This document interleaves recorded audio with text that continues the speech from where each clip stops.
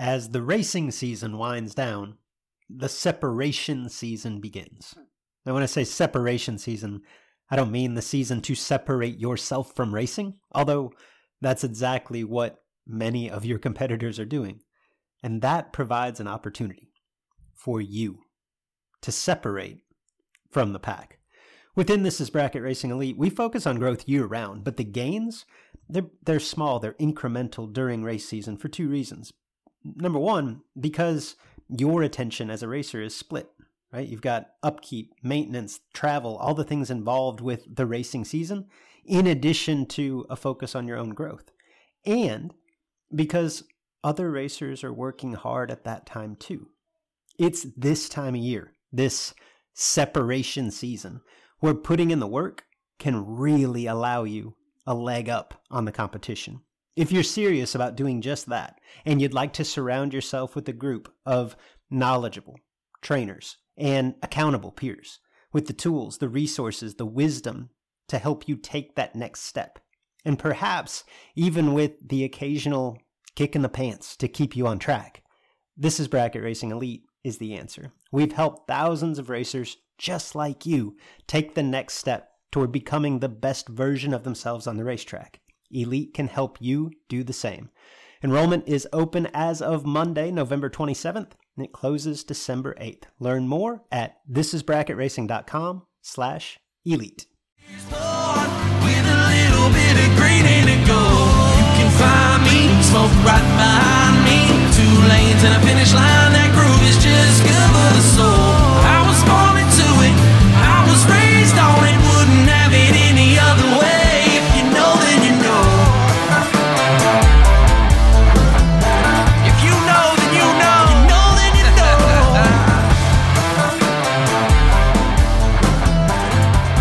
You know, then you know. Are you ready to make your car better?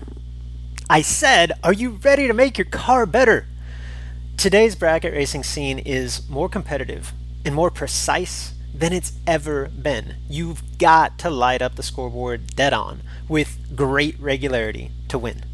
But today's cars have so many moving parts: suspension, tires, torque converters, carburetors, fuel curve, data acquisition. It can be overwhelming. Thankfully, your friends at This Is Bracket Racing are on it. We have combined 10 of our most useful, most impactful lessons into one incredible tech master course. 10 individual lessons, more than 90 minutes of instruction, normally a $110 value, yours today for the master course price of just $49. Learn more, check it out. thisisbracketracing.com/deadon. All one word, thisisbracketracing.com/DEADON, dead on. As we get closer to racing this season, you'll need to start thinking about which of your parts could use a little tune-up or perhaps a replacement. Keep BTE in mind. That's Bill Taylor Enterprises. For all your high-performance transmission needs, torque converters, parts, complete transmissions, BTE does it all. Check them out at BTE Racing or find them on Facebook. Hello, everyone, and welcome to the Sportsman Drag Racing Podcast with Luke and Jed. I'm Big Jed Jared Pennington. He's Cool Hand Luke Bogacki.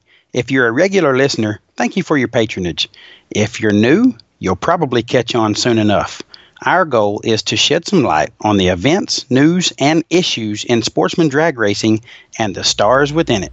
Welcome back, or welcome to the Sportsman Drag Racing Podcast, where we sometimes discuss the loose caboose and Johnny Juzang. Big Jed, how are you? Luke, I'm doing well. I'm looking forward to this show, man. We got a lot of great stuff to talk about and a lot of great people to talk to, or a great person to talk to. But I'm reeling a little bit. We're going to hear about it later on in our Final Four discussion, but reeling a little bit from my tide coming up short. So I had a lot of big talk in the last episode. I was really having my chest poked out and saying bad things about some teams and good things about mine, and the exact opposite of what I predicted happened on both fronts. So struggling a little bit, but I'm still looking forward to this show. We will close the show with the NCAA tournament / best race car name in history bracket. We are down to the final four. There's been some upsets. It's getting good, so stay tuned for that. Obviously, this week's show is going to be Spring Fling Million heavy. We are just a few days removed from the conclusion of the Vegas Million. We crowned a new champion. I guess it's fair to say, Jed, an unlikely champion. A familiar name, but an unlikely champion. Bo Butner. So we talk through all the ups, downs, ins, outs. We dissect the million from every vantage point you could. And then we follow that up by having the man himself on the show. We will sit down with Bo Butner a little bit later on in the show. We've also got some big news on the big dollar bracket racing front from the Great American Guaranteed Million, an upheaval of that event, and obviously some more news to come. But we talk about what we know to this point and speculate on what will happen next. I think we did good, Jed. I think it's a good show.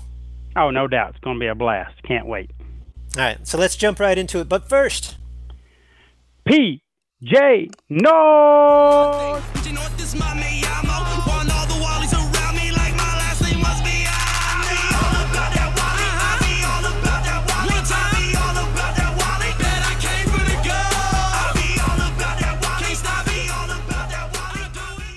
all right, Jed, we've got a few points to discuss today on the show, but there is really only one place to start. It was obviously the marquee event of the weekend, one of the marquee events of the season.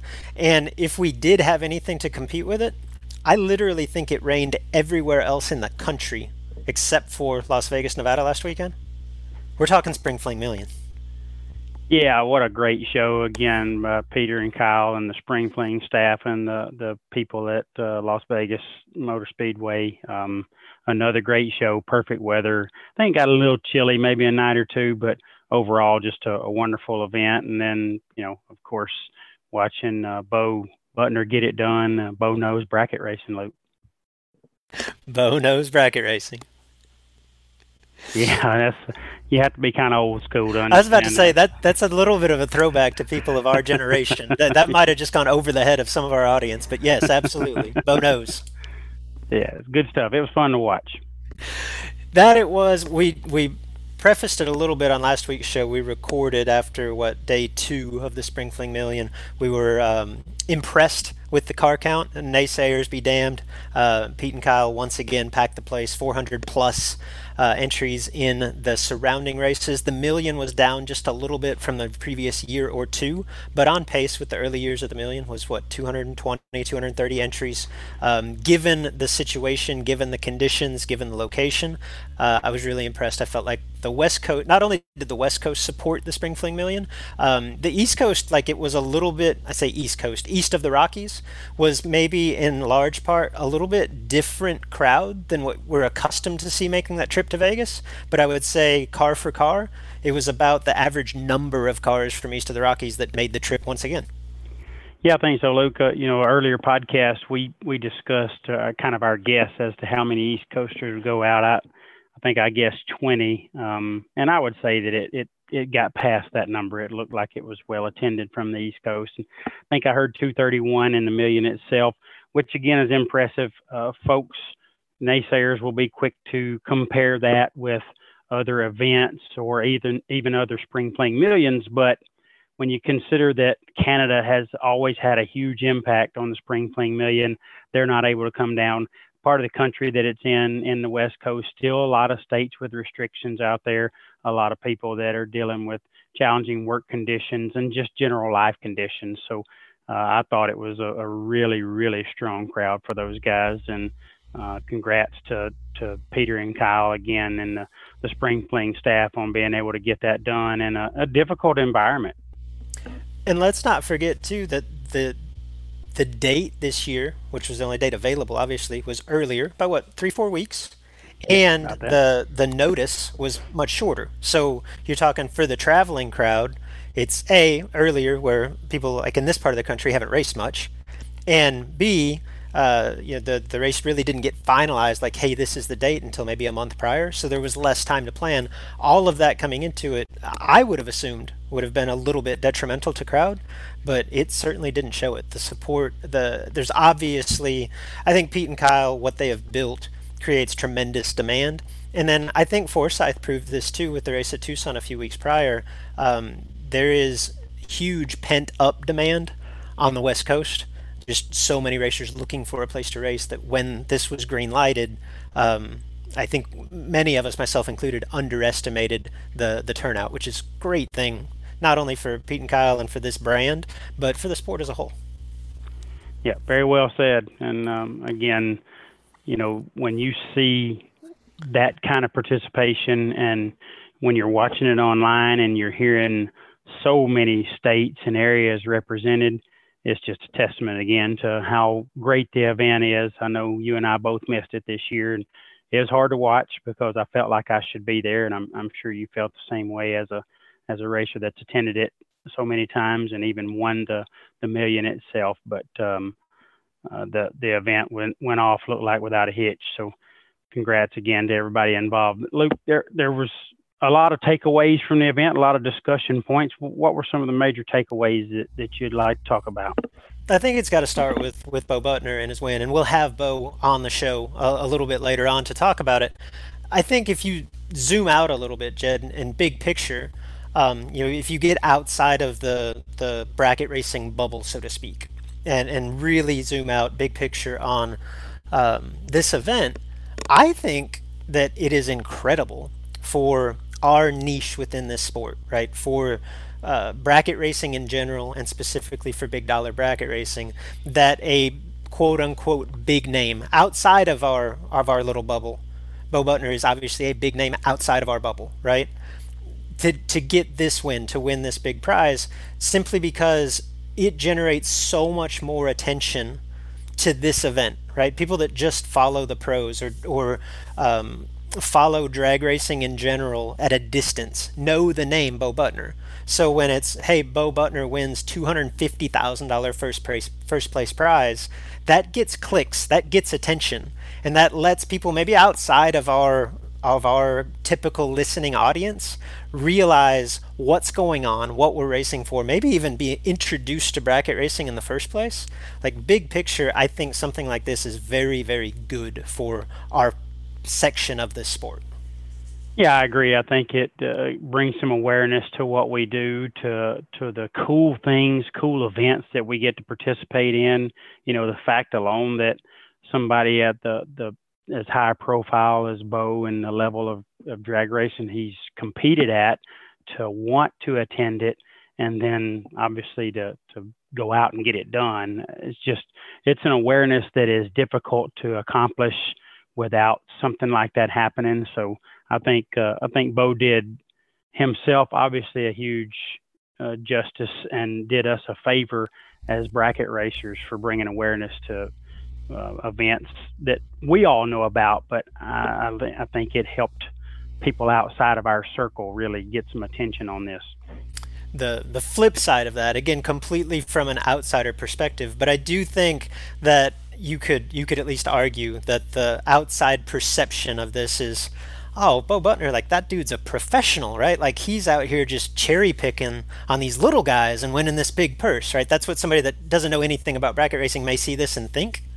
Obviously, that's an outsider perspective. We all know how hard it is to do this. Like, Bo's not coming in and cherry picking anything. Like, there's no one that was in that field that felt like they were at a mismatch necessarily when they race Bo Butner. It's just, it speaks to Bo's talent, and obviously there's some right place, right time involved, as he'll mention in the interview later on. But let's kind of transition into that. Like, how impressive is this for Bo? I mean, this is a guy that's obviously been in and around racing and sportsman racing for all of his life, right? And has been successful on such a variety of levels within the sport. But as it pertains to bracket racing, top ball bracket racing, big dollar bracket racing, like, he never really did it until, what, the last 9 months? So Yeah. success at this level is has come very, very quickly, and to that point, like it's incredible. Like the racing accomplishments. I mean, look at what Bo's done to this point. He is obviously a two-time NHRA world champion, the most recent being in Pro Stock, also a 2006 world champion in Competition Eliminator. He is also a six-time, or I'm sorry, he has won NHRA national events in 6 different categories. Jed, trivia time. What categories has Bo Butner won NHRA national events in? Well, Luke, I'm obviously going to have to go Pro Stock and Competition Eliminator, the aforementioned Okay, that was championships that he won there. low-hanging fruit, I think yes. it's a fair assumption he won events along the way to those championships. I think Bo's won in Super Gas. I think Bo has won in Super Comp. Has not won a Super Comp. You got the first 3, yeah. Okay.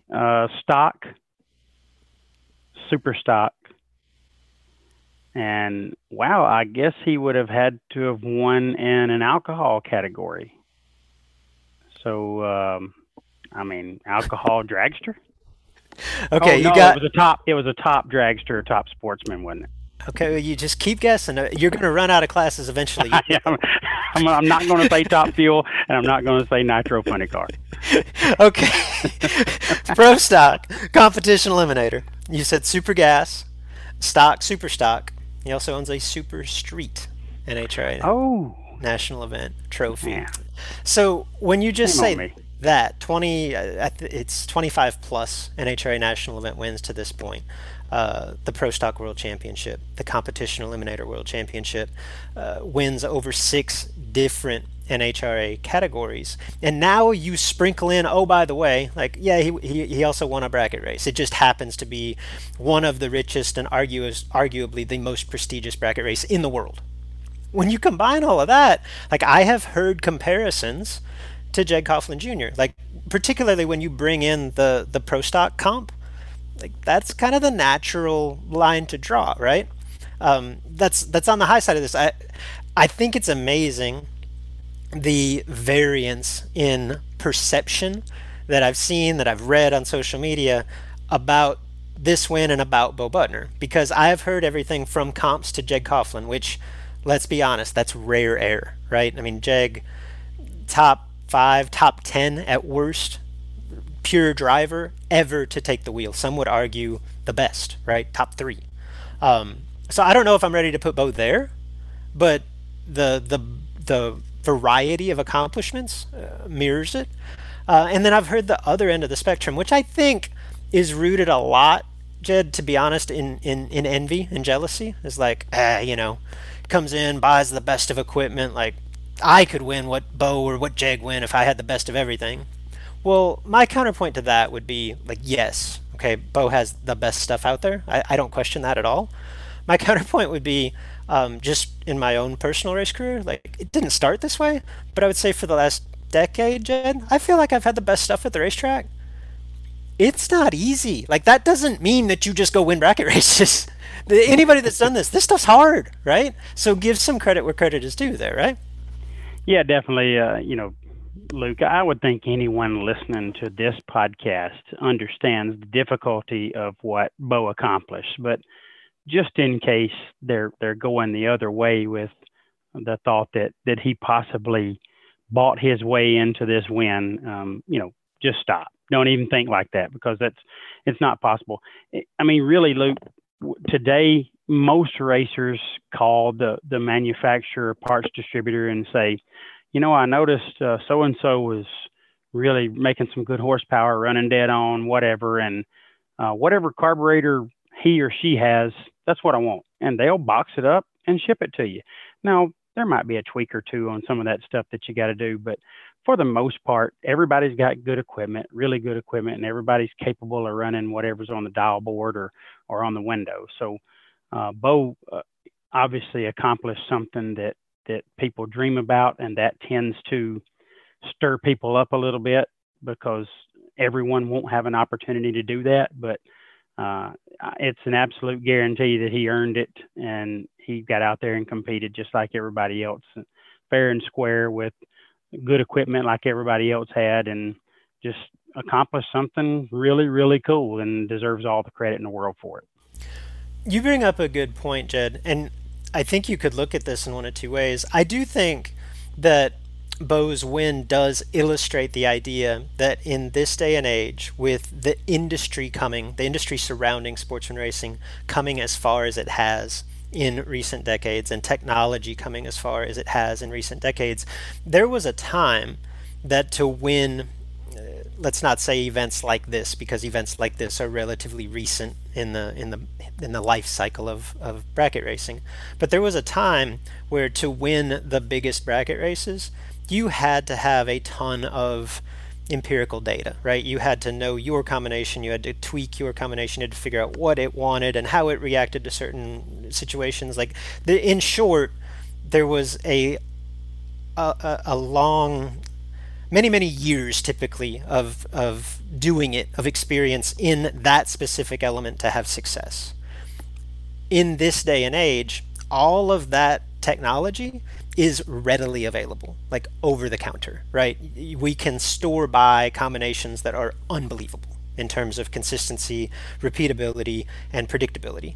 And what that does is raise the level of parity significantly to where someone, and I don't draw the parallel here to Bo Butner because he's got ridiculous amounts of race experience, even if it's not necessarily in big dollar bracket racing. But I think that you could make the argument in this day and age, you could take a racer of whatever age and say, okay, like, you're just going to hit the tree and make good runs and this thing's going to win, and you can make as good a runs as anybody. And you can like that or don't. Like, racers of our generation, Jed, tend to not like that because we've got the experience, we've got the decades of empirical data. But at the same time, you could argue that that's good for the sport, because while the cost of competition is certainly higher than it's ever been, if you can afford to compete, you can be almost immediately competitive. And when you combine that with a driver, not only with the skill set of Bo Butner, but I think particularly in this situation, more applicably, the experience of Bo Butner, because let's face it, forget the money end of it, like the prestige of winning the Spring Fling Million. Bo even says it in the interview, like, it's a big deal. But I guarantee you that he was not nervous coming into that final. Like, he's been through the wars on so many levels that there's just a comfort in knowing that, hey, look, I'm going to go make the best run that I'm capable of. So you combine that with the best equipment and the parity in the field, like, it's no surprise that Bo comes out on top. Yeah, obviously been on some really big stages, Luke, and I guess that prepares you for just about whatever. But as we'll hear Bo talk about when we put the interview in, he just was, hey, he's having fun, man. The guy's really enjoying himself and having a good time out here. And when you can get yourself in that frame of mind and that mindset and mentality, then good things tend to happen to you. And Luke, you talk about the equipment and how everybody has the opportunity to be competitive. Torque converters and carburetors, all that stuff that had so much variable in it. It's easy to sit back as a regular racer and be pissed off about the handful of racers for each manufacturer is getting free parts, free carburetors, free torque converters, whatever. Those people are doing us a favor because they take, how many times has Luke Bogacki been to the track and put 3 or 4 converters in on a Tuesday afternoon, rented the facility and went and tested and figured out what the car likes and what makes good power and good consistency and just works end to end. Those are the things that people are doing for the opportunity to represent manufacturers, and it's making us all better. So, I know I went down a rabbit trail right there, but if you're upset with the Bo Butners of the world for coming in with some good funding and good equipment and coming out on top fairly early in this whole thing, this whole racing thing that they're doing, and then you're probably the same person that's mad about the guy that may get some free tires or a free torque converter. Those people are doing you a favor. So, it's making all of us have the opportunity to unbox something that goes right in the car and is very, very competitive. No, that's a really, really good point. I want to circle back, Jed, just on the perception of Bo, because I do think it's comical. The two comps that I have heard on the complete opposite ends of the spectrum, right? They both, quite honestly, make me laugh because I think they're both rooted in hyperbole.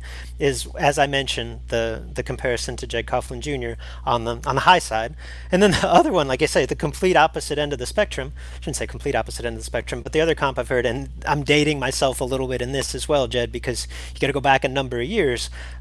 You'll be familiar with this name, but the name George Tomasi Sr., who won, I believe it was the second ever original million at Huntsville Dragway. And I think at that point, Tomasi's claim to fame, at the first couple of millions, he entered like 10 drivers in the million, right? It looked at it as an investment, and it was racers like himself, his son, Scotty Richardson, Jeff Strickland. I mean, he was definitely in with the right crowd. And then as it ends up, he wins the race himself. And I don't think it's fair to say that's the only race George Tomasi Sr. ever won. He had some success on the NHRA level, but it was never like he would never be the guy that was expected to win that race. So the comp that I've heard to Bo is like, here's another guy that comes in with all the money, buys the best of equipment, and has, kind of hits this one-off home run. And again, I laugh at both of those, right? Like, let's take Jeg, for example, and you could, again, draw the parallels because of the pro stock career, the success in just about anything that they get behind the wheel of. But if you just look at the depth of success, I mean, if we're just going to focus on pro stock, Bo's got a world championship. Well, Jeg's got 5. Now, he did it longer, right? Jeg's won an NHRA world championship in super gas. And you could say, okay, Bo's won one in comp, but I think for what we do, we typically would respect the super gas win a little bit more, right? And just overall, like, they're both awesome. Jeg's done more of it. Bo won the biggest race in bracket racing, and Jeg's never won one that big, right? But Jeg's won a gajillion bracket races, right? Like, I don't think that that's a fair comp for either of them. At the same time, I do not think it's fair at all to compare Bo Butner's career to, say, a George Tomasi Sr. Like, what Bo's done is really, really impressive. So I think it's fine to say, like, that falls somewhere in the middle. I would say closer to Jeg, but I'm not ready to put him on the Jeg plane necessarily when you just look at career accomplishments. Not that I don't think that you have to necessarily stack things up, but I laugh, I chuckle every time that I hear what I think are kind of maybe lazy, like easy to draw comparisons like that are pretty far-fetched. Yeah, well said. Again, you can see a lot of similarities in those drag racing career paths between he and a Jeg, and you even got, obviously Dave didn't win the amount of pro stock races and things that Bo did, but Dave Connolly, those skills just seem to transfer between those two classes. I truly believe Erica Anders could come out and do what we do with a few laps and be very competitive. So for some reason, those two categories, the skills seem to translate very well. But overall, job well done by Bo. We're going to hear more about that experience and that event and all the things that happened to him on that day, that special day in Las Vegas, coming up here in just a little bit. Luke, let's talk about some of the other big names. We picked racers that we thought would win, and there were some familiar names late in the rounds among some of the picks that we had, but there were some heavy hitters in this thing late that had an opportunity to get that win that Bo got. Yeah, I mean, we've spent half an hour here talking about Bo Butner. We haven't even mentioned the name Chris Whitfield. Whitfield drives to the $1 Million Race Final. He's a guy that when we try to say, like, who from the quote unquote West Coast, which I don't know my West Coast geography. Denver's not on the West Coast, but we think of Chris as a left coast guy, who on the West Coast is capable of winning a race like this, and the name Chris Whitfield always comes up. He put on a show. Getting to the final, ends up coming up just short to Bo Butner.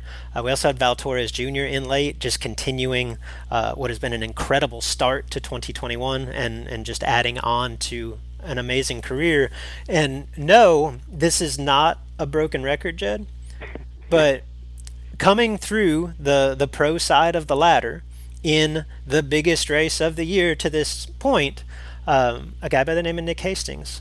Have we heard that before? It seems like at every million, at every major event, it's Hastings down to 6 after Hastings wins pro. Hastings knocks off a top bulb or two. He hasn't won one yet. It's seemingly inevitable I really actually thought at 6, as crazy it is to think, I thought Nick Hastings was the favorite to win the race, and he was off the bottom. Yeah, Nick, very impressive once again, Luke. And before I get to him, Chris Whitfield, again, I think you have sang the praises of Chris Whitfield as much or more than anyone. You know how talented Chris is, and just, man, really got his head on straight and just seems to process things very well and strategize well. And obviously, runner-up in the million was not what he wanted, but I saw his post on Facebook, so humble, so grateful, just really cool to see Chris reach that final round on that stage. Very deserving guy and fun to watch him win. Val Jr. just continues, whether it's his car's throttle stopping or going wide open. He's just getting it done right now, turning on tons of win lights. But back to Nick. Nick was doubled in the Pro 48, and obviously at 231 cars or whatever they had, they didn't have 48 bottom bulbers. So he was having to put himself on the front and then run back, get the car, and get the last pair down in Pro. Difficult challenge because you don't get to position yourself. You just pull up in the lanes early, have to sit there probably just to make sure you're the first one in line and all the challenge that goes along with that. And then to go out and win the Pro side in the million itself and continue to advance down to 6 and lost by 1,000 to Bo. And we'll hear Bo talk about that run as well and how much respect he's got for Nick. But really cool to see him continue to do what he does, just so aggressive and, laying down double O's after double O's. And when he misses it, he's 20, which is anybody that foot brakes on a regular basis. That is not an exaggeration. I am 100% confident in that. When Nick misses it, he lands somewhere in the 20s. He hits it teen to double O absolutely on a regular basis, which is incredible to watch what he does. And, I wasn't pulling against anyone, but I was certainly pulling for Nick to continue on that path and get another win light or two. And I hate that it didn't work out for him, but I would say financially he left there very happy. Just the depth of the quality of runs that Hastings makes day in and day out, round over round, it's nothing short of incredible. Like, to your point, the 20 is the outlier. I won't claim. There was a time that I really felt like I could hit the bottom well. Those days are gone. But when I'm 20 off the bottom, like, I get the ticket, and I'm pretty happy with that. Like, I think Hastings wants to throw that ticket out the window.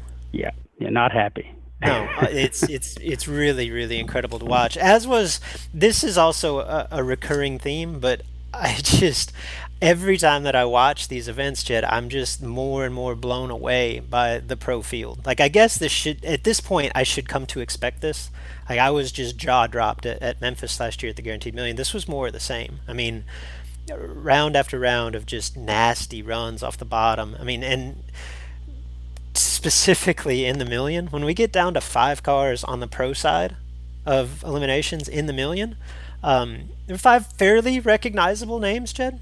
We had Justin Lamb, Kevin Pollard, Randy Biddle, Nick Hastings, and Nick Hastings. That's a pretty formidable 5. Yeah, and 4 of those obviously from out here in our area, Luke, that we see on a regular basis from over on the east side of the country. And then arguably one of the best to ever hit the bottom, whether it's in HRA racing or coming to a bracket race, and Justin Lamb. What else can you say about Justin and all the great things he's accomplished? So that field alone that 5 remaining field was as intimidating as it gets. And then you move to the Biddle Hastings match up there at 3, Luke. That was what a lap. There was a few instances, and I won't take anything away from what Nate and Brian Loans did behind the mic, because I enjoyed it. As we've talked before, I'm not a huge fan of just tuning into live feed and watching. I watched all of that on Friday night, and those guys did a great job. But that was one run in particular where I was really missing Jed, because they just kind of brazed over the fact that Randy Biddle was take 4 off the bottom in the semis, the round before the split. of the million, 4 off the bottom. And not only did his win light come on, he didn't even lose a double breakout, Jed. Yeah, his opponent didn't go under. He did, obviously, but his opponent did not go under. That's hard to do. Stay on the right side of that when your opponent is 4. It was an incredible lap, and I certainly would have enjoyed being on the mic for that one, and would have got sure enough stupid talking about how incredible it was. So I missed being on the microphone just because I enjoy that atmosphere and that event so much. But I certainly missed it when those bottom bulbers started getting down in the late rounds and doing things like Randy Biddle Jr. and Nick Hastings did. Yeah, it was absolutely incredible. And the bottom bulbers showed out throughout the weekend. We talked about it on last week's show. On day one, Andy Schmall wins the bottom bulb side, goes on to win the main event. Day 2, I believe it was Nikki Thomas getting through the bottom bulb side. I believe she got to 3 in the main event. Hastings loses at 6 in the million. Both he and Bo down some mile an hour. The win light goes 1,000th Bo's way. I think the way that it shook out, the winner of that round buys to the final. So Hastings was obviously very, very close. And then the last day, after finishing runner-up in the pro side of the ladder in the million, to Nick Hastings, Justin Lamb goes one round further, wins the pro side, and then breaks rear end gear when they got combined the next round. So the pro racers not only putting on a show in and amongst themselves, but also obviously a huge threat to go on and advance once the fields got combined. Jed, you mentioned a little bit earlier, we made picks prior to the Spring Fling Million, and I even texted you at one point. We were going into, I don't know, it had to have been like 6th round, 12 cars left. Yeah. I was feeling like we were Nostradamus, man. Like our picks were doing good, right? Yeah, I had Peeps, you had AJ, both in at 12, both making sick runs. And I'll be honest, like I don't want to take away anything from the racers that advanced, but if you took the 12 racers that were in at 12 and said, hey, let's lay odds. Obviously, Hastings is at or near the top, but I think the next 4 to 5 all lost at 12 and all lost back to back to back, including our 2 guys, Jed. Yeah, that was a tough blow there at 12. Our picks exited the program, AJ and Peeps, and then you talk about late rounders, normal, traditional late rounders, whatever you want to call them. Sugar, I thought Sugar was on path to go to another final. I mean, he was knocking down win lights left and right and had 2 cars in there for a little while. And Hunter Patton, of course, you come to expect big things out of Hunter. But I was pulling for my man AJ. I thought AJ was a solid pick for me, and then he started clicking off those win lights, and he gets hard to handle there. But I think one total at one point, wasn't it? Yeah, it was 1 total. I think just missed it a little there at 12, and just that's a time where you just can't miss, unfortunately for him. Yeah, no, AJ runs into Whitfield that round. Whitfield's 9 total, and then I believe, I don't remember the order, but it was Shane, Hunter, and Peeps back to back to back, red light, red light, red light, and you just thought, what just happened? Like, one of those guys is supposed to win this race, right? But I'd say that was still pretty solid on our part to have those guys in that. Like, it's not like we picked a bunch of busters to get that far. We picked some all-star racers, but it's still a challenging thing to do. And I thought pretty good on our part to pick those racers to be in, and they were in that late. I'll praise you if you'll praise me. Great pick with AJ. Yeah, nice work, Luke. Thanks. Appreciate that. I don't know how dialed in you stayed to this throughout the week. I know that this is a fling thing specific to Bristol and Galata. I don't believe that they select an MVP at Vegas. If you had to take a week-long MVP, who gets the nod for you? Oh, Luke, I was not dialed in enough to know that or to figure that. I did.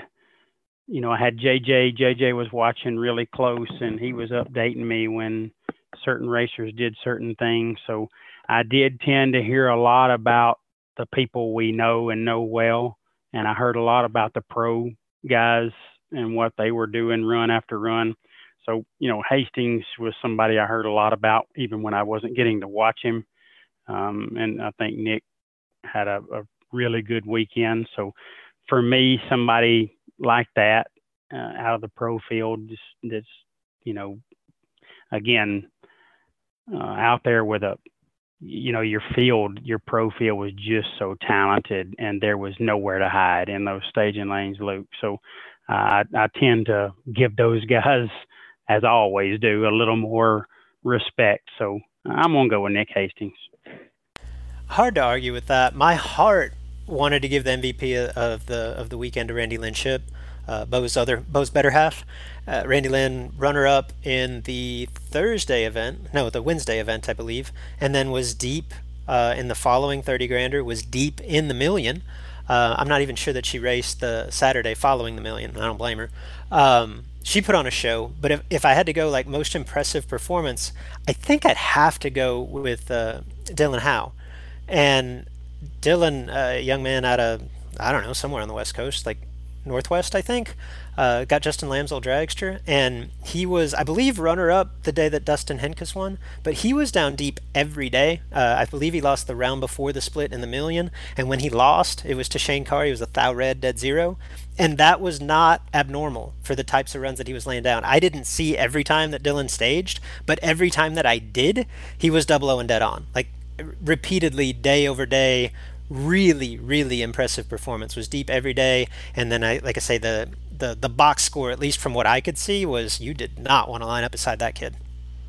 No, not if he was laying down runs like that. I was not able to keep up with it close enough to know exactly what Dylan was accomplishing, but it sounded like he was making really good runs and would be deserving of that. And as you mentioned, Randy Lynn, it was really cool to see her out there competing, going fast in the dragster and getting those win lights. I think, as we'll hear from Bo, they're having a blast and enjoying themselves out here, and it shows. And her going to a 30K final to set them up for success for the weekend, laying down the early final round was obviously momentum for their team. So Randy Lynn can take just a little bit of credit there for what Bo accomplished, because she got them started really well.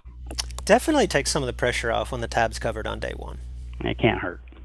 Never had that happen to me, but I assume it's good.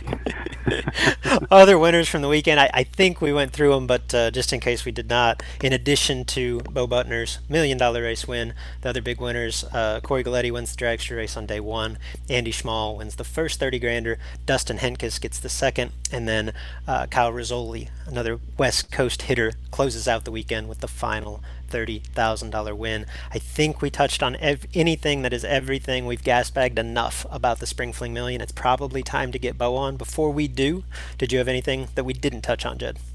No, we touched on everything.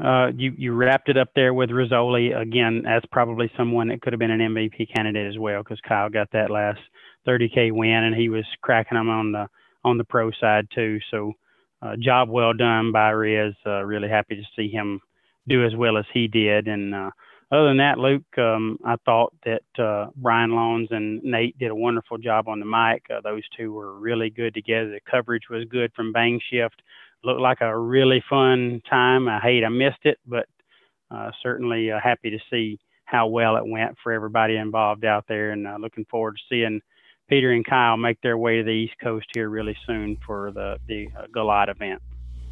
All right, let's get it straight from Bo. You want to talk to Bo? Would love to.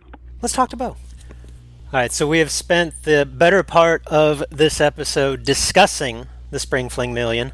Now we get to hear it from the horse's mouth. Joining us now, two-time former NHRA world champion and the most recent winner of the Spring Fling Million, Bob Butner. Bob, great to have you on the show. Hey, Luke, what's going on, buddy? Man, hi, thanks for coming on, Bo. How are you? I think that's probably a rhetorical question at this point. Yeah, no, it's I'm still on cloud nine from that deal out in Vegas, but I mean, you know as well as I do, you win anything at that level. It's just I don't know. We're blessed. We're all blessed in the racing world. I can tell you that. Yeah, no doubt about that. And your team, Bo, also performed well. When you wasn't turning on win lights, Randy Lynn, Dylan, they were doing a phenomenal job as well. So you had to be proud of the entire effort. Yeah, we kind of made this decision probably last year. I've never really did a lot with the bracket world. I mean, probably haven't let go of the top for 15 years. And then I got to go to a couple of them. We bought a dragster, and of course we got the super gas car from Aaron, and had some success with it. But it's a different atmosphere. We enjoy it. We love the people. Everybody's equal, if that makes sense. And but we've all seemed to adapt to it. And Randy's tough on herself. I mean, I thought she was going to turn the first win light on that first night. So it was that makes the weekend good, which I'm sure you both know when you can get to a final round first night. No, yeah, no doubt that sets you up obviously for the weekend, and you guys just continue to impress from there. So congratulations, not only to you, but to your teammates as well. That was fun to watch. Well, thank you.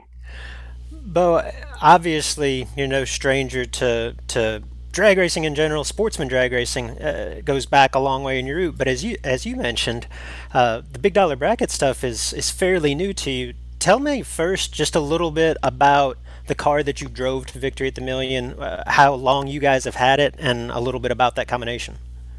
I actually we bought the car from Will. Of course, you all might know that Hunter Patton has moved in my house, and I've adopted this kid.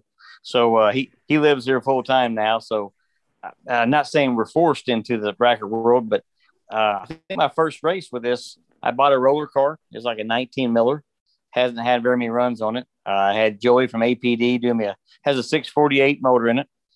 Originally thought about just doing super comp with it after having some success in super gas, but went to a kill care up here in Ohio, and went to a bracket race, and we kind of met Hunter. And then I'm not sure he's ever left, but he's a good kid. He's a hard worker and a hell of a racer. So the car is awesome. I mean, you know how it is. You're always wanting a newer dragster and something that's latest, greatest. And dragsters are hard to get right now. And it seems like everybody's wanting to. I've got a lot of phone calls to buy that car this week. That makes sense. So, but it's just too hard. It doesn't make sense to move or change. But I mean, Abruzzi does our trannies and converters, which Hunter got.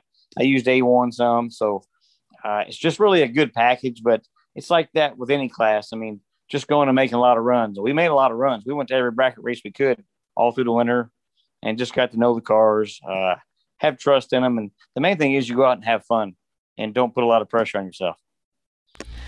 Sure. I mean, great equipment, and it sounds like you're compiling a fair amount of data, but this has all happened in a pretty short span of time. I mean, how many big dollar bracket races have you entered to this point, roughly?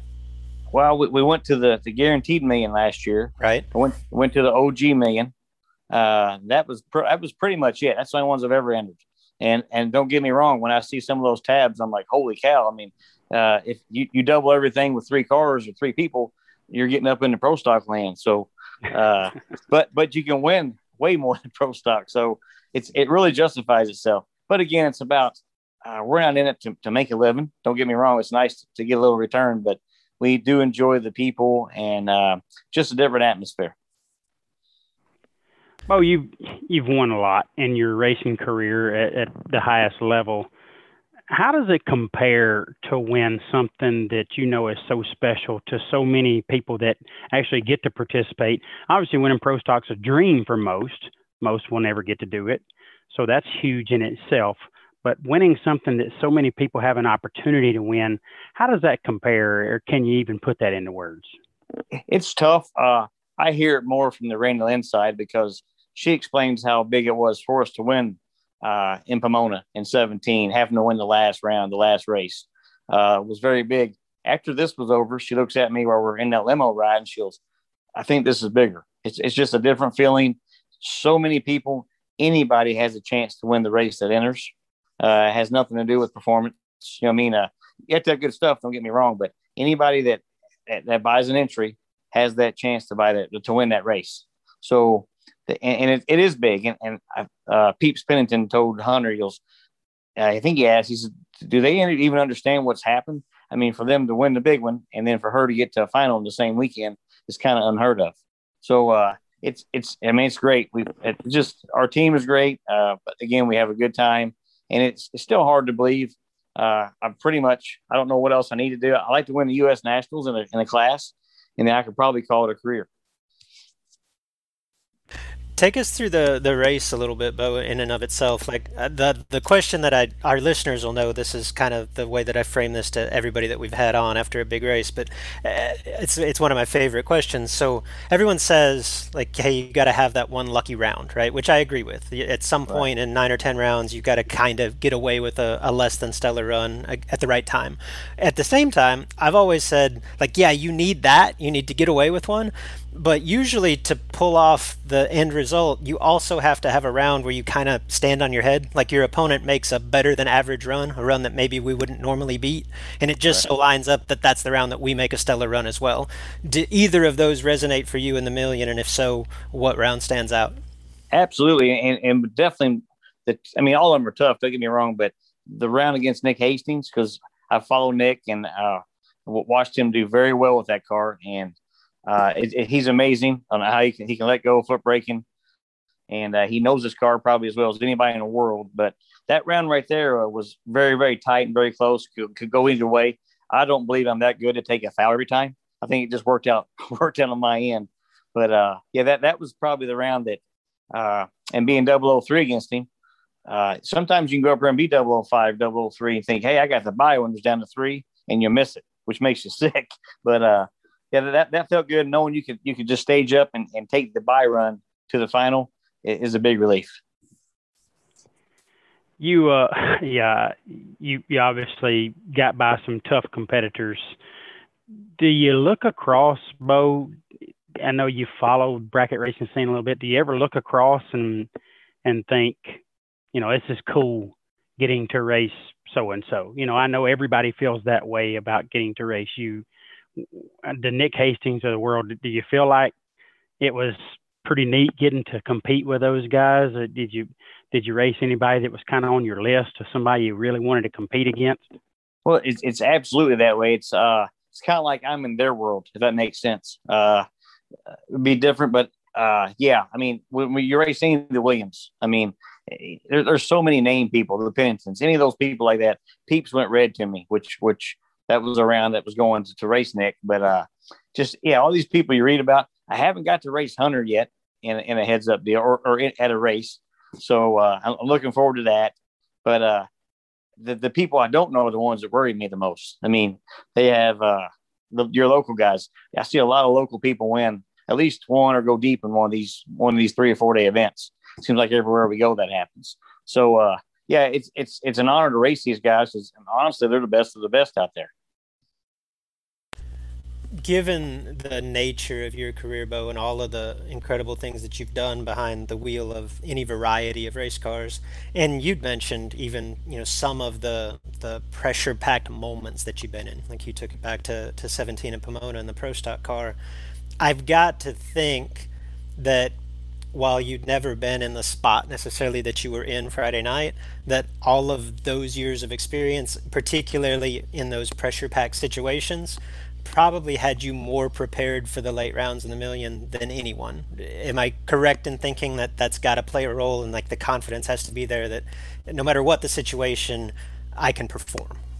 Yeah, I think it kind of relates to like I watch the way Luke races. I mean, you just stay the same all day long and make a good run. Try to do the best you can. Make them beat you, and it's pretty. I'm not saying it's simple, but you're going to do the best you can do at that round. If they beat you, great. But I didn't have any pressure because, again, this is a time of life that we're enjoying and we're having fun.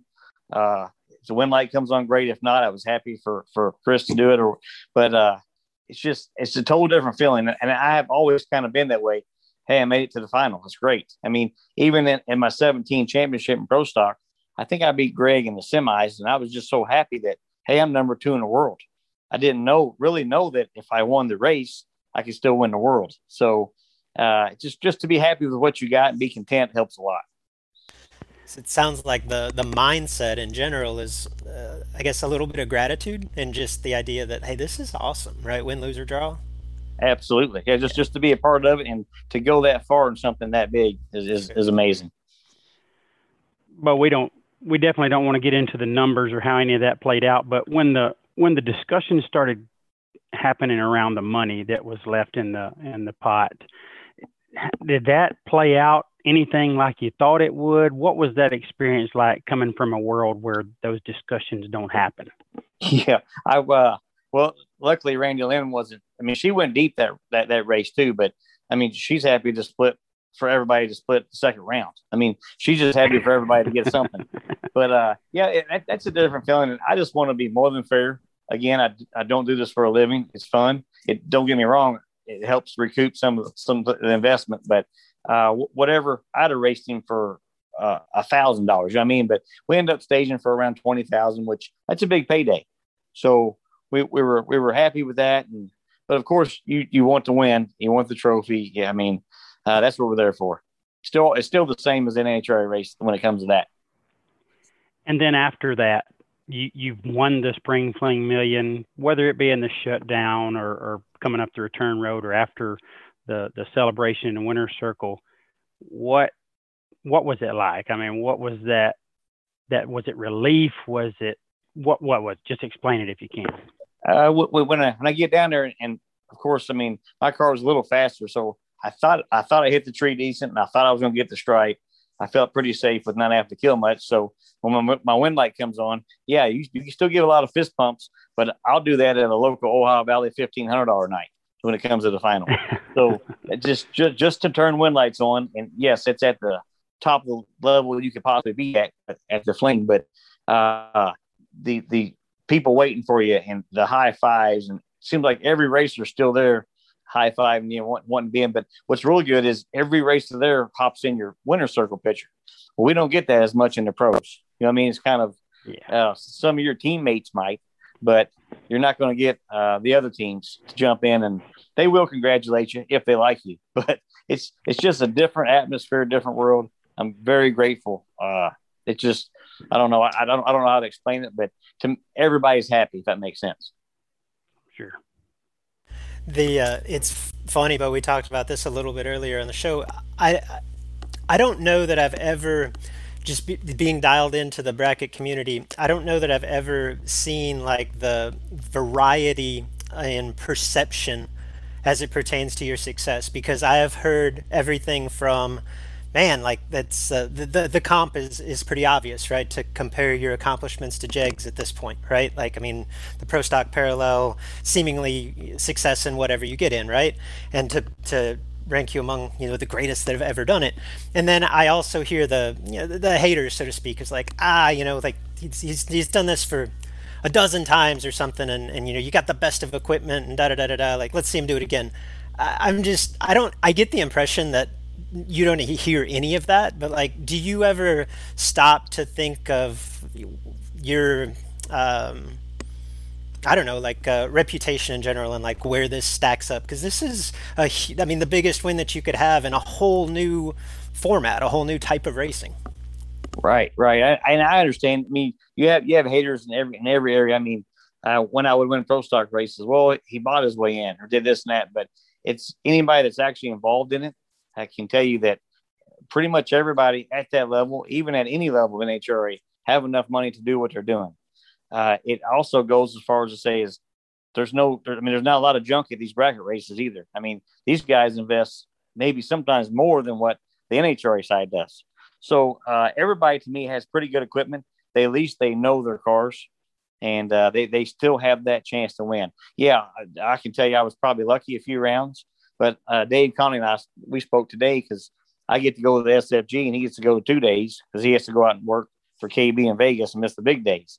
So I just tell him, I said, dude, you just have to be good when you need to be good, if that makes sense. And we can't control that. But I don't know. There's haters and there's lovers and everything. I like to think we try to give our full heart to drag racing in general. I've had some good success with the NHRA side of that. Now I hope it carries over to this, and maybe we'll probably get into some of the promoting stuff we're going to do with some other races. But it's just a fun family. I don't know, but you cannot buy your way. You can't buy your win. Not in this stuff. Yeah, no, that would be my pushback. I feel like I've had the best equipment you can have in bracket racing for a decade, and that don't make it easy. No.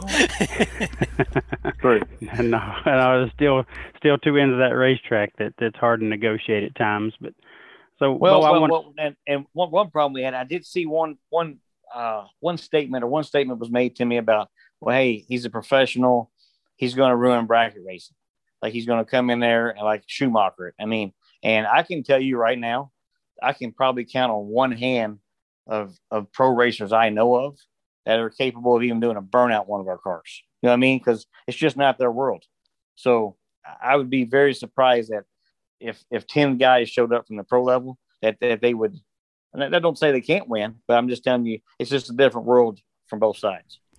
Now, I would actually argue the flip side of that, Bo. I think from a big picture perspective, and we talked about this earlier on the show as well, someone of your fame and notoriety coming into this world and winning a race like this, big picture, I think is great for the bracket racing level of sport, because we just get eyeballs and more attention on it than we ever would have if someone from within the bracket racing community wins that. It just brings more attention to it, and I think that's good for everybody. Yeah, I think so, because I've had a lot of help from a lot of sponsors. I mean, same sponsors, Luke, like Mickey Thompson, but I mean, they're like the first before you get off the track that text you. I'm sure you get it. But Summit Racing, I think Summit Racing might be tired of other areas of racing, but they were really pumped up for something like this. That I'm not saying they don't watch it. Jeg and I are good friends. Jeg's always going to support sportsman racers, because that's what, at the end of the day, that's all we are, sportsman racers. And I think it will bring some eyeballs to it, and I would love to see it get bigger and grow, because there's a big opportunity now for something to happen in racing. Yeah, Bo, it's been a pretty incredible, I guess, 3-week stretch for you. You've just come off of the promotion side of things with the Super Stock Showdown at South Georgia, and then you go win the Spring Fling Million in Vegas. From the promotion end, was that anything like you envisioned? Can you explain basically what that experience was like for you down there?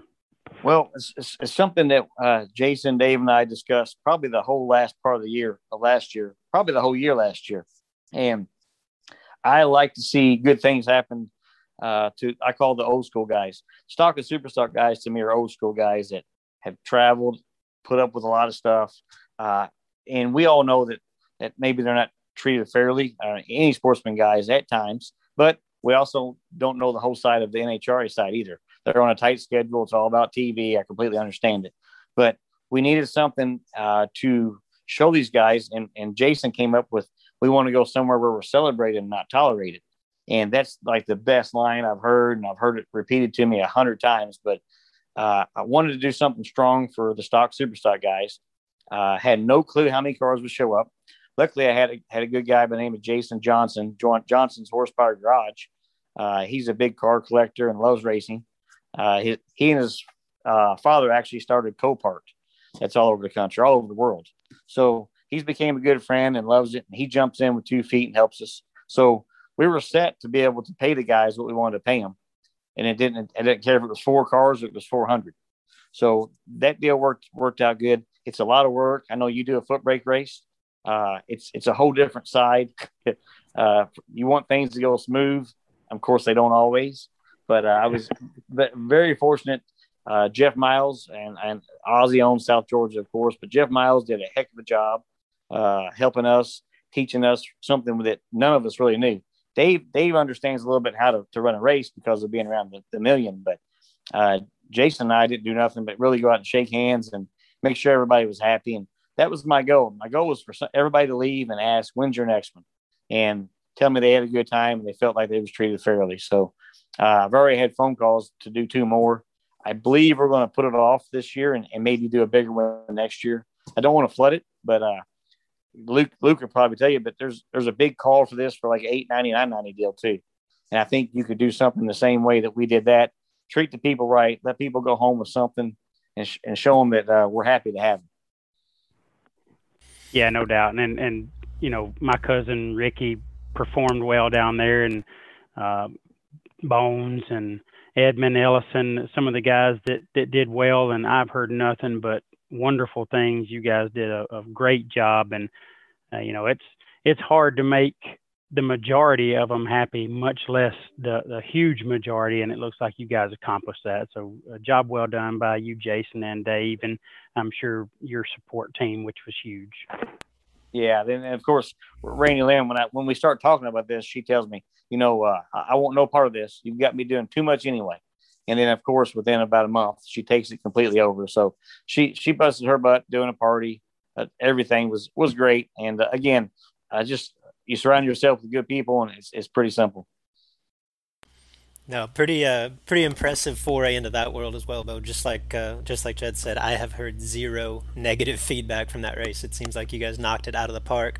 What's next for you? Whether it's on the racing front, the promotion front, like what will the next, I don't know, month, 12 months, however far you want to go, what does it bring? I believe we're going to try to hit about every large bracket race we can that the schedule will let us. I don't see myself actually even going to a single NHRA event this year. And that's on a whole different story. I mean, I love the NHRA and I support it. I have forever, but just the way that it's ran, when you get away from anything being ran by a racer or anybody that has been a racer, that's the problem. And that's what we want to look at to doing some more of these super stocks or maybe super gas type races. It should be ran by racers, and you should listen to your racers. So anybody that shows up should be part of it, in my opinion. And I do believe that's the way NHRA started. It's just sad that they've kind of got away to that. And I understand it's business, but I believe you'll see us in a amount of bracket races, and that's probably about it. I mean, I have no desire to go to an NHRA event today. Well, and I can understand that, not because of, you're turned off or whatever, but you've done plenty of that. And now you're getting to experience another side of things. And we're certainly, as bracket racers or on behalf of bracket racers, certainly excited to see you and Randy Lynn and anybody else that shows up on your team, whether it's Dylan, Hunter, whomever. We're glad to have you guys at the bracket races. And with the earlier discussion about somebody saying that you're going to ruin it or racers like you would ruin it. I think it's just the opposite, as Luke said. It brings awareness and attention when a high profile racer does well like that. So it was really cool to watch you win. And certainly now we've got two Spring Fling Million winners on this podcast tonight, and producer Mark nor I are either of them. So Luke knows what it feels like. If you keep watching, Drew Skillman's, I'm hard on trying to find him a dragster. He's coming. Billy Torrance calls me. Him and Mama K have been kind of watching Randy Lynn and I, and he's like, this could be my last year maybe of doing this NHRA Pro stuff, and we want to go out and enjoy and have fun and do some bracket races. So I do see the swing, if that makes sense. We're going out, we're showing that you do have fun. We're capable of winning, and it's just a whole different world. And I'm not saying that you have to sell it, but it's really it's not that hard to swap over. Well, we're glad to have you and bring some more with you, my friend. Right. Absolutely. Bo, man, congratulations on obviously Vegas, but on everything that you've accomplished here over the last decade plus. Always fun to watch you and Randy Lynn go rounds, and it was awesome watching you do the deed in Vegas, my friend. Well, thank you very much. Maybe, or Luke, are you going to come out of retirement and race maybe, or what's your plans? You'll see me every now and then. Once school's out, we'll be on the road again. Okay, cool. That's right. Yes, that's right. You get to play the parent. I understand. So, yeah. All right. Well, yeah, I appreciate y'all having me on, and I hope to see y'all both. I'm sure I will. Yeah, definitely, Bo. Jed and I are going to play over in the door car side. We'll stay away from you till the final. Okay, sounds good. I have no problem with that. We appreciate you coming on, giving us some time, Bo. Congrats, man. Enjoy it, and good luck on your next outing. Thanks, guys. Appreciate it. I want to thank everybody for tuning in. To make sure that you're the first to know when next week's episode is available, subscribe. And you can do that on Google Play. You can do that on iTunes. You can do that wherever you are accessing our show today. Just subscribe. That way that you know that you have got the latest edition of the podcast. You'll be the first to know. And do us a favor. Tell your friends about the podcast. Get your track involved by broadcasting portions of the Sportsman Drag Racing podcast over the PA on race day. Jed and I are proud to partner with Bill Taylor Enterprises, that's BTE, here within the podcast. Neither of us, Jed or myself, are strangers to BTE products, services, or customer service. I've personally been using BTE transmissions and converters exclusively since 1998. That's 20 years. BTE has quite literally powered every race, every championship, every round that I've won for my entire adult life. My point, they build products that I depend on. BTE builds products that Jed depends on. BTE builds products that you can depend on. Whether it's a complete top dragster or top sportsman power glide transmission, a torque converter designed for your specific combination, or any transmission component or bolt-on item, the folks at BTE and Memphis Performance have what you need to succeed in today's ultra-competitive world of sportsman drag racing. Shop online at bteracing.com. All right, Jed, while we were all focused, rightfully so, on the Spring Fling Million, while there wasn't much other racing to speak of last weekend, big news broke in the sport and specifically in the world of big dollar bracket racing. The annual Great American Dream Team Challenge and the Great American Guaranteed Million were set for back-to-back weekends in Memphis in late May. We learned since the last time that we recorded that not only will those two events not happen on back-to-back weekends in late May, neither of those events will happen in Memphis. The Dream Team event moves to Holly Springs Motorsports on that same original date, May 21st through the 23rd. The Great American Guaranteed Million, to be determined at this point. Jed, I don't necessarily know all of the details. I've heard bits and pieces. I've talked with Britt briefly. In your mind, what you can gather, what precipitated the abrupt move away from Memphis International Raceway? Well, Luke, I don't think I'm at liberty to discuss maybe everything I know, but it's simplified by saying that there was some change in leadership at Memphis, and it's delayed their ability to start having races. They just were not prepared to start having events on time, which is going to be right about this time of year. Obviously, as we're recording, this is April 1st, so next month would have been when those events were scheduled back to back. The changes in leadership and the challenges there and the race facility getting off to a slow start just caused the guys to have a little bit of hesitation about being able to give the racers everything that they have come to expect from the Great American team and certainly from the facility itself. So it was just a wise move for them to hold up, just step back a little bit and say, let's make a couple of changes here on the schedule and make sure that the racers get everything that they're paying for and more, like you always do from the Great American crew. Yeah, my take on this is that success in basically any endeavor is less about the nuts and bolts and more about the people and specifically the relationships. And when you're talking about putting together an event of this magnitude and all of the moving parts that go along with it, when you remove those existing relationships and you have to start cold turkey, 6 weeks prior to the event, that's a tough pill to swallow. And again, I won't claim to know all of the details of this story, but similar to what you said, Jed, my sense here is that Britt Cummings and Galen Rollison simply didn't feel comfortable that they could hold the best event of the season at that facility on that date. And when you realize that, particularly when it's less than 2 months away, the decision to pull the plug's got to be insanely difficult.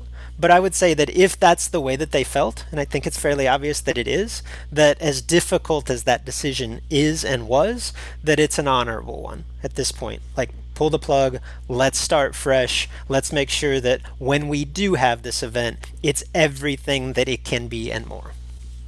Yeah, geographically, Luke, very well said, by the way. Geographically, for the Dream Team event, it's the same weekend. It's going to be held at Holly Springs Motorsports, which is an hour south of Memphis. So for someone's drive time and what they've got invested in the trip, it's not going to change that very much. Some it'll help, some it will hurt, but for the most part, it's the general area. So that's not going to be a big deal. Holly Springs is a wonderful facility, a great working racetrack, all asphalt parking, some electrical spots, really good view of what's going on the racetrack from the surrounding area and the pits. So just a really nice place to be able to move the event to, with a staff, Jabbo and his team, going to be very eager to, again, show the world what they're capable of doing from a host facility standpoint. Good food in the concession stand.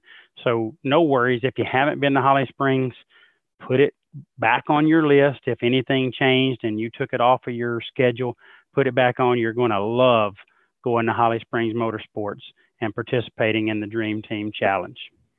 Agree with that. As it pertains to the Great American Guaranteed Million, where does it go from here? I'm curious. It's difficult to schedule. It's difficult to put an event of that magnitude together, period. I would have to assume it's considerably more difficult to kind of do it on the fly mid-season when track schedules are by and large set. So it's interesting to think about where and when they go from here. My feel for that event last year was that the biggest supporting areas, the biggest supporting regions, and obviously that a guaranteed $1 million race. Like, there was racers there from all parts of the country, right, and perhaps beyond. Again, the Canada travel ban really kept anyone from coming from the north. It may have been limited to the United States, but several states within the Union represented at Memphis a year ago. But again, my perception is that their biggest market came from the states of Tennessee, Texas, and Georgia. So I would assume that wherever this event is moving to, that you're going to want to stay central to that, right? And if so, I mean, you sit down and think about it. Like, we want to service that demographic, that geographic area, right? When you really sit down and think about it, there's a pretty short list of facilities in play, that fit that mold geographically, that have the facilities, the parking, the everything in place to host an event of this magnitude, right? So I'm not going to speculate on the certain facilities, but it doesn't take a lot of creativity to say, like, okay, that's the market, and you can probably narrow this down to 5, maybe 3 tracks that are genuinely in play. And I would be personally shocked if we didn't wake up at some point in the next month and learn that one of those facilities will be hosting the 2021 version of the Great American Million, assuming, of course, that they can jump through all of the logistical hurdles that will go on to putting a race like that together in fairly short order.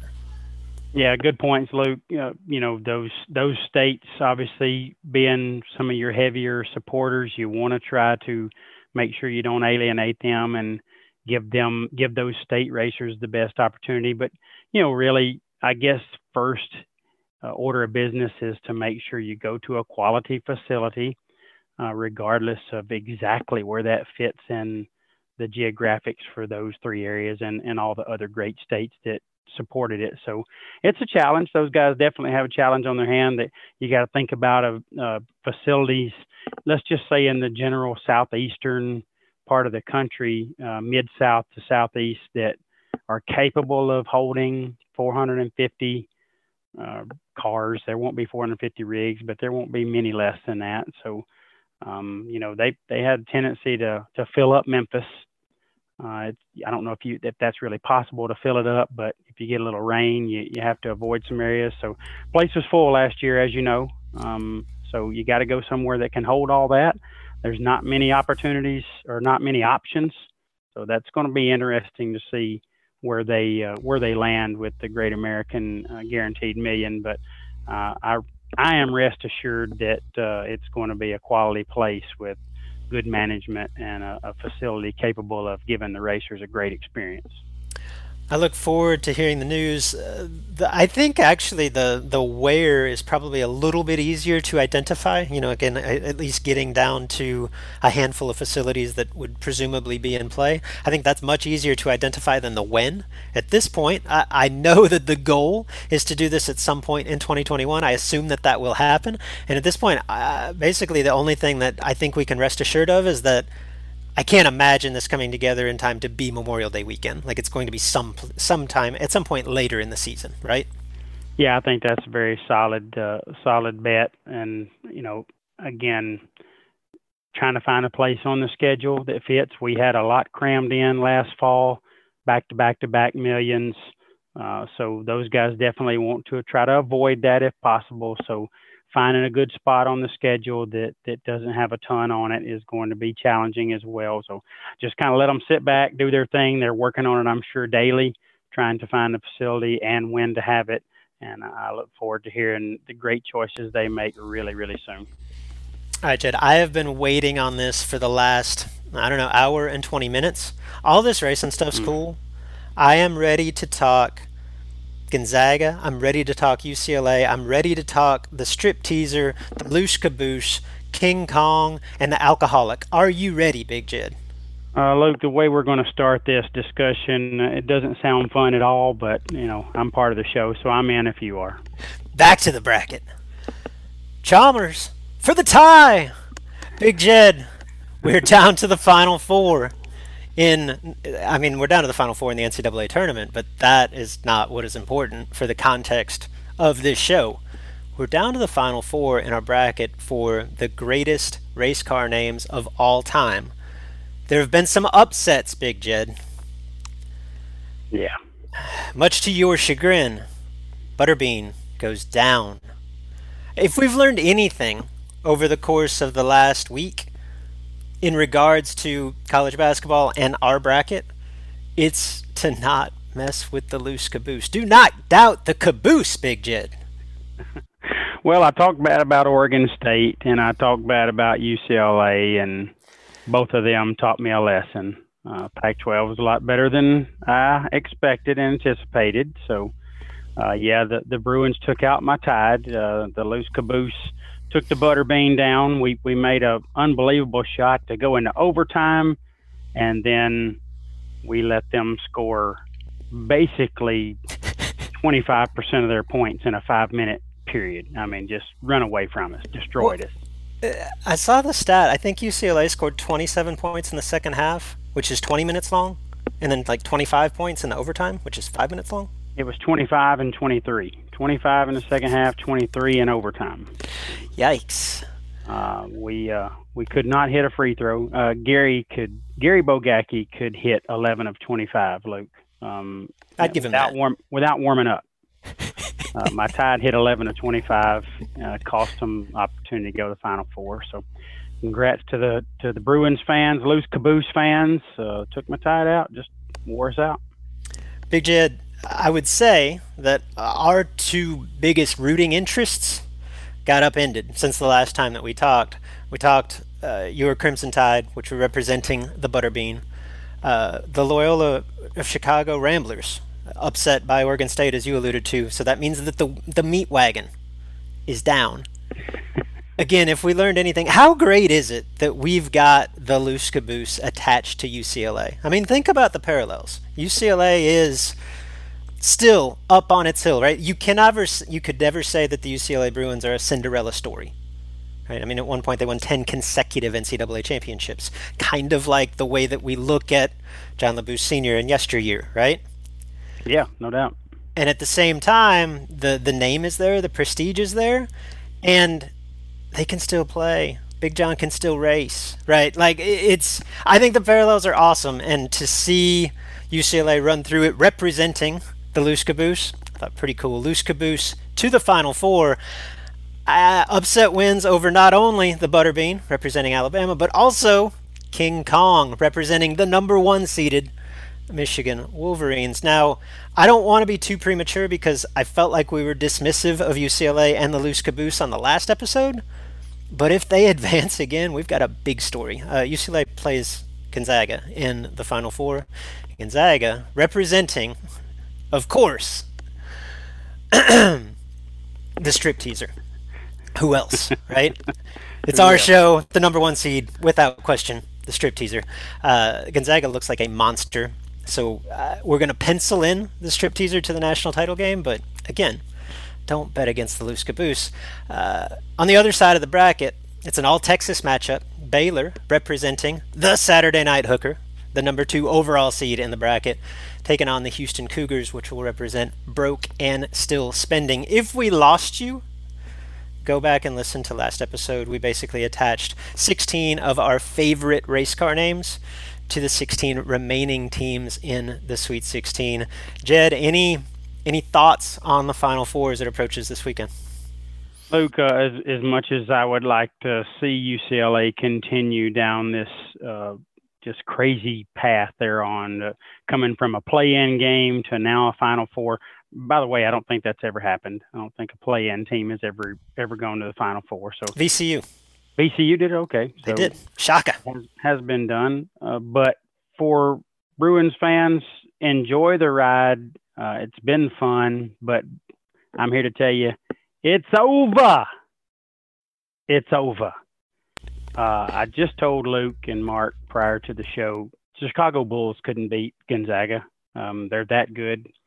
The team just got everything you could possibly need to be great. Good defense, great pace, great shooters. Got a big or two that likes to get in there and bang and make things happen with some ugly hook shots and funny-looking, weird loop shots, but they make them go down. So very well coached, obviously. Gonzaga will advance. The loose caboose will advance. No, the loose caboose will go down. I meant the loose caboose will go down. I apologize. Strip teaser, Pacific Northwest car, will advance over the loose caboose. And as far as the other side, who really cares? They've got to play Gonzaga. So, Baylor and Houston are just playing for the opportunity to get second. So there you have it, Luke. Would it shock anyone if the strip teaser came out atop the bracket? The answer is no. A resounding no. No, it's over. It's over, he says. As a college basketball fan and as a follower of this bracket, there is no better outcome to this tournament and or this bracket than to have a strip teaser versus Saturday Night Hooker final matchup. That's what we're all hoping for at this point, right? The potential for drama in so many different ways is there if we get that matchup on Monday night. I'm with you. I think the strip teaser and the Zags are the odds-on favorite, but I would like to see that game. If there's one team that could give them a run, it is the Baylor / Saturday Night Hooker entry. Luke, the only thing more fitting would be the strip teaser facing broken still spending. I mean, you understand. I mean, the parallels there are good. You say that. The parallels there are very good. Yeah, strip teaser, broke, and still spending. So, again, the Saturday Night Hooker will take on broke and still spending. I think that's the late game Saturday night. That might be the early game Saturday. I need to look at that. And then we've got... Do what? It's one of them. It's the late one of them. We'll narrow it down. And then we've got the upset-minded, dare I say Cinderella story, loose caboose, UCLA Bruins taking on the mammoth, the overwhelming favorite, the strip teaser. Stay tuned. We'll follow up in a week or so to put the crown on the best, hands down. This is so much better than debating this, right? This is unequivocal. Like, we are going to determine the best race car name of all time. Can't wait. Stay tuned for that. All right, Luke. Well, what a great show, great discussion. Bo Butner and all the racing discussion and the Final Four that we discussed. Really good time. But that wraps us up, my friend. Another episode of the Sportsman Drag Racing Podcast is coming to a close. And certainly I want to thank the great sponsors that bring the show to everyone. We ask that you use them as often as you can possibly use their products and services. So make sure you reach out to them and, certainly want to hear from you as well. The listener want to hear what we did right, what we did wrong, what you liked, what you didn't like.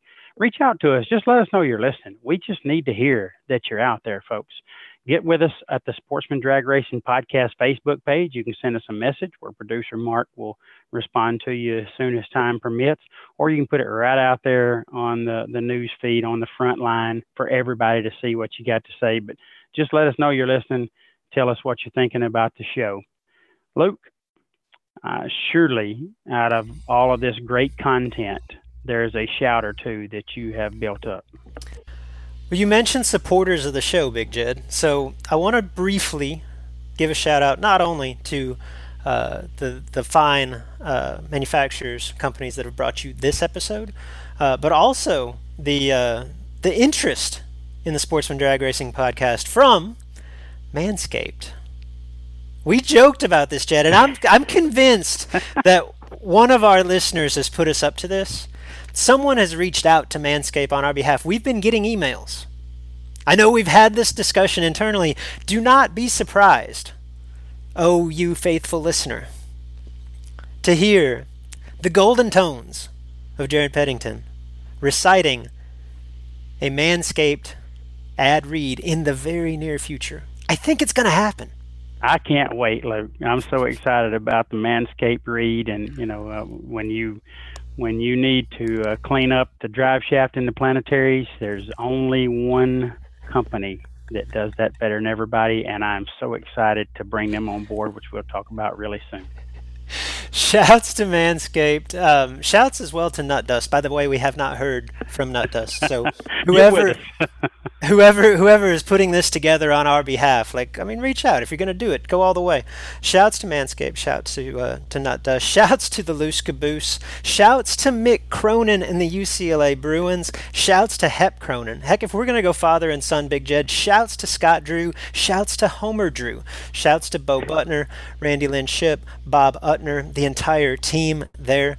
And a couple of names that have been eliminated that we didn't get to mention on this week's podcast, but I would be remiss if I did not shout out. Shouts to my kids' tuition. Shouts to the Quarter Pounder with Ease. Shouts to Stick It. You may be gone from the 2021 version of our bracket. Gone, but not forgotten. That was so good. That was so good. Very well done, my friend. All right, guys. Again, that wraps us up. If you like to do the Twitter thing, and Luke and I love it, so reach out to us, tweet us, get with us, let us know what's up. And if you want to comment on the new Manscaped partnership that we've got, tag Manscaped in it. Let them know that you're listening and you appreciate the great folks at Manscaped being willing to get involved with the Sportsman Drag Racing podcast. It's in the works. It's coming down the pipe. No pun intended. Luke is at Luke Bogacki, Bogacki. I am at JP11X. Get with us right there on Twitter. We'd love to hear from you. Folks, thanks for listening. What a great show. We can't wait to come back real soon and talk to you about more Sportsman Drag Racing. Call me Luke.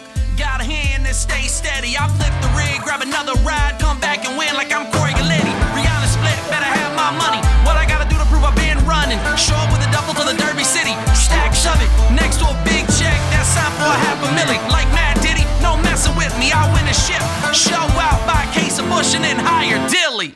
If you know, then you know. It's those long nights, early mornings, rolling down these old back roads. Working all week, trying to turn this blood, sweat, and tears pour with a little. Enrollment in This Is Bracket Racing Elite is now open. You've heard me discuss, or at least reference, This Is Bracket Racing Elite.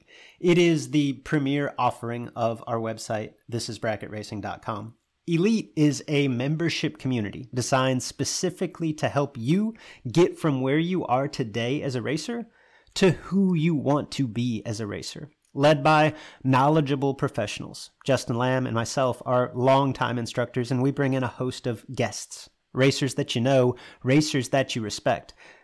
Led by knowledgeable instructors and surrounded by supportive peers that are ultimately striving for the same goal in their own unique way.